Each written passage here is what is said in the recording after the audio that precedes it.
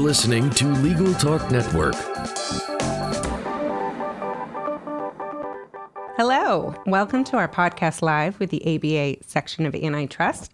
This is Elisa Hutnick. I am the section of Antitrust Consumer Protection Officer, and I'm the host for today's episode. So I am delighted to have joining me now Matthew Hall, solicitor from Maguire Woods in London, and we are going to be focusing on Brexit, GDPR, competition, what to expect for the road ahead, given all of the latest breaking news and constant developments on this front. So I thought, Matthew, we perhaps might start with maybe a little bit of background, right? What brought us to this point in terms of Brexit, just to catch us up? Yes, well, it's not often that we are in such a live situation. As you know, the negotiations have been going on for a long time between the EU and the UK. So in November 2018, the UK and the EU agreed the withdrawal agreement, which is the divorce agreement, right, and also put in place a political declaration which would deal with the situation after the divorce agreement finished, so after the transitional period. And the idea was that the UK, under that withdrawal agreement, would exit on Friday, this Friday, the 29th of March, and the transitional period in the withdrawal agreement would last until the end of next year, 2020, so 31 December 2020. The big issue is that the withdrawal agreement, so the divorce agreement, includes a backstop which will come into place if the political declaration doesn't lead to a negotiated long-term agreement to take effect after the transitional period up to the end of 2020. So the backstop is there due to all the political issues which have affected the island of Ireland, as you will know about. And the idea is that there would not be a hard border on the island of Ireland. So the backstop to come into effect from 31 December 2020 would ensure that there's no hard border on the island of Ireland. The problem is that the UK cannot unilaterally exit the backstop if it comes into force, and the backstop includes provisions which in some way keep Northern Ireland separate from the rest of the United Kingdom, and also put the whole of the United Kingdom into a customs union with the EU. And what we call the arch Brexiteers, so the most keen leavers, the most fervent leavers, don't find those issues currently acceptable because they want much more of a clean break. And therefore, Prime Minister May has not been able to get the withdrawal agreement, including the backstop and the related political declaration, through Parliament, despite 2 attempts so far to do so. So that's where we are. And so for those who are hearing Brexit constantly in the headlines, and perhaps the story even changing by the hour, thinking ahead, what do you think is going to happen? I mean, where are we right now that at least over this week and the next few days, do you think the most pivotal decisions have to be made, and what those decisions and the implications are? Well, I think we need to back up just a bit to make sure we understand where we are now, because as you know, as I just mentioned, 29 March 2019, i.e. this Friday, has been, ever since the original notice to leave was given back in March 2017, has been the date on which the UK will leave. And I actually remember doing a program on Brexit and competition law here at the spring meeting, which I moderated 2 years ago on 27 March 2019 when the notice was given. So things... and it's actually fair to say that not much has changed since then. Happy anniversary. That's right. So we need to back up a bit. And what happened last week was that the UK and the EU agreed an extension to that 29 March 2019 date. So that is no longer the date. There are two dates, so it's even more confusing than it was. The first date is actually the later date, 22nd May 2019, if the withdrawal agreement that I was just talking about and its related political declaration for the long-term agreement and the backstop, which is included in the withdrawal agreement, is passed by the UK Parliament this week, then the leaving date will be 22 May. Okay, so May 22nd if there's an agreement this week. Exactly. So if Prime Minister May manages on her third attempt to get the withdrawal agreement, including the backstop and the related political declaration through Parliament. 22 May is the day. And do we think, well, I know you're going to give more context there, but certainly the third time with the same proposal for the same audience does not seem all that realistic of passage. Well, that would seem to be the logical point of view. However, this is not a logical process, as you know. Excellent point. And in fact, things are changing on the ground more or less as we speak here on Wednesday, 2 days before the vote has to take place in order to extend to 22nd May.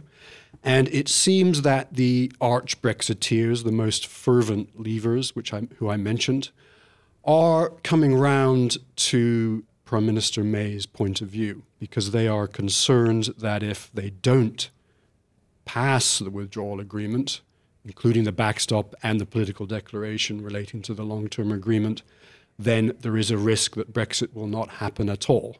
And that would be their nightmare scenario. Motivation. Right. So they are slowly, it seems, moving towards her position. The big factor to note is that the DUP, which is a Northern Ireland political party, who are very keen on the UK union, so they're very worried about Northern Ireland being separate from the rest of the UK, are really the swing voters here. So if they jump to decide to support her withdrawal agreement, then it seems likely that it will pass. Reading the press and what you can see in blogs and what have you, it seems that there are quite a few of the leavers who are the arch Brexiteers who are now moving towards her position. So you said, what is the most likely result? If I had to bet, I would say that it seems quite likely that she will actually get her withdrawal agreement through this week, and therefore 22 May would be the day. So you mentioned we have Path A, which is decision if we get agreement and support for May's withdrawal agreement. That is the date to consider. That's the date to focus on. Yep. But there's a Path B if that doesn't work. So can you tell us a bit about Path B? Exactly. As I mentioned last week, faced with the imminence of 29 March 2019, the UK and the EU agreed two paths forward. One is the path we were just discussing, 22 May, if the withdrawal agreement is passed this week in Parliament, UK Parliament. If the withdrawal agreement, including the backstop and the long-term political declaration, or the political declaration leading to the long-term agreement, is not passed, or is in fact not voted on this week, because that's yet another twist, which we can discuss if you like, but it may be that that's not actually allowed to be voted on. But if it's not voted on or is voted down this week, then the withdrawal day is actually earlier, and it's the 12th of April 2019. And that is the other route, that is Route B, agreed between the UK and the EU last week. And under that scenario, if we're going down Route B, as I say, 12 April 2019 is the day. And before that day, the EU has effectively told the UK, you must come forward with some proposal. So unknown proposal. If you're Path B, there is still a proposal to be put forward. Would we know about that this week? Yes, that is another interesting twist. So the EU has told the UK effectively, UK is now a supplicant in this process. It's told the UK, you must come forward with a proposal before 12 April. So the question, as you rightly say, is what is that proposal going to be? And the other key matter which is happening this week in Parliament, actually today, this afternoon, Wednesday, 27 March 2019, is votes in Parliament on the way forward. So as in the US, there is normally a distinction between the executive branch, i.e. Mrs. May's government and her cabinet, and Parliament, the legislature. But in this scenario, the legislature has got so annoyed, fed up, whatever you want to call it, that they have decided that they need to, the Parliament, House of Commons, needs to take some kind of role in this process and not just vote on proposals, put to them by the executive branch, Mrs. May's government and cabinet. So starting today, on Wednesday, 27 March 2019, the UK Parliament will be voting on a series of proposals designed to indicate to the Prime Minister and ultimately to the EU, to the EU 27, to the other side of the negotiation, what proposal might be acceptable in the case of Route B. So if the withdrawal agreement is voted down or is not voted on, what the proposal will be. So that is the other key thing happening this week, starting today. So a lot of uncertainty. Yes. For those who perhaps say this is such a roller coaster, I'm just going to pay attention to what happens Friday and have a certain path. What would you anticipate, and really, with our crystal ball, what is a practical thing to focus on for companies who are evaluating their competition considerations and risks, as well as data protection, what to plan for, depending on path A, path B, all this uncertainty? Is there anything companies should be doing differently? Will there need to be a radical kind of move to the right or the left or change current processes? What kind of from that practical perspective, what to do starting next week, really, for companies? Well, I think it's not too late, but it's obviously very late in the day for companies to be doing their contingency planning. Contingency planning should have been going on for a long time, although, of course, companies have a lot of other things to think about, and this may not be top of the list. And it also depends a lot on the company. I think that, as I said earlier, I think the most likely result, as things stand Wednesday morning or afternoon in London, is that the withdrawal agreement will be passed, in which case the exit will take place on the 22nd of May in an orderly fashion. And we can talk about what the withdrawal agreement, which then includes the transition period, will provide for. So I think that's the most likely result. But if I were in a company or running a company which is impacted by Brexit, so in other words, if you're looking at GDPR, if you have data flows into the UK or out of the UK, or on the competition side, well, let's look at GDPR. Let's look at the data side first. Sure. But I think if I were running a company which might be affected by Brexit because there are data flows into or out of the UK, particularly from the EU, then I would still be planning for or at least contingency planning for a no-deal Brexit. And that could happen, as we've been discussing, as early as 12 April, although I think that's not the most likely result. And that's the worst-case scenario. So you need to be planning for the worst-case scenario. Right. So in that case, there would be standard contractual clauses. You'd need to rely on one of the other approved methods for data flow to the EU. Right. So let's look at the worst-case scenario. The worst-case scenario on the data side is that there is no deal, that withdrawal agreement is voted down or not voted on at all, and there's therefore a no-deal exit on the 12th of April because there's no other proposal in place. So that means the UK immediately becomes a third country in the eyes of the EU. So on the data flow side, there are a number of scenarios to look at. The UK has said that data flowing from the UK to the EEA will continue or can continue as it does now because the UK will recognize the EU and the EEA states as having an adequate level of protection on a transitional basis. On a transitional basis. So there's not an urgent need to change something. There is time to then come up with that the backstop, so to speak, for data transfer. Your own backstop. That's data going from the UK into the EEA.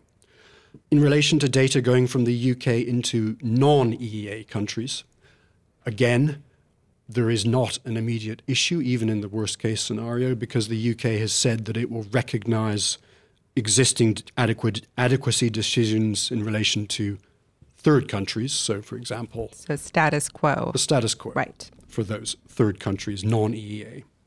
The more difficult situation would be data coming into the UK from the EU. Right. Right, exactly, in a no-deal scenario. Right. And then it's essentially the UK is in the same position perhaps the United States is, right, Yeah. in terms of how to treat and protect that data. Right, exactly. So you need to, in the absence of an adequacy decision in place on the 12th of April, which won't be there, companies need to think about their alternatives. Of course, the obligation will be on data providers or controllers in the EU who are sending the data to the UK. The obligation is on them. Right. But, of course, companies want to make sure that those controllers are compliant, so they need to think about how the data, the ways in which data coming into the UK from the EU can be legally provided to them. So then you're looking at putting in place standard contractual clauses or corporate rules allowing data to continue to flow from the remaining EU into the UK. So in the no-deal scenario. In the no-deal scenario. So if there's one takeaway thing that you would urge people to look at and consider given this uncertain time, what would you suggest? Well, on the data side, I would say you need to plan for the worst case and look at whether you're getting data coming from the EU into the UK and how that can be suitably dealt with. The other main thing is that if you are a UK company trading or processing data in the EU, you may need immediately on a no-deal exit on the 12th of April to have a representative in the EU. Because at the moment, of course, you don't need to have that, but you would need to have that as a third country provider in the EU. So those are the main two things, I would say, that need to be looked at immediately. How your data comes into the UK from the EU and putting in place a representative in the EU 27. Well, thank you so much. It looks like we've reached the end of our program, but I want to thank Matthew Hall for joining us and giving us those insights. If our listeners have questions or wish to follow up with you, what would be the best way for them to reach you? I'm at Maguire Woods in London with my email on the website, Matthew Hall, and I'll be delighted to talk to or communicate with anyone that way. Fabulous. Well, this concludes another podcast with the ABA section of Antitrust. If you like what you heard, please join us in person at some of our upcoming conferences, like the spring meeting. Details are available at ambar.org/antitrust. I'm Elisa Hutnick, and until next time, thank you so much for listening. The views expressed by the participants of this program are their own and do not represent the views of, nor are they endorsed by, Legal Talk Network, its officers, directors, employees, agents, representatives, shareholders, and subsidiaries. None of the content should be considered legal advice. As always, consult a lawyer.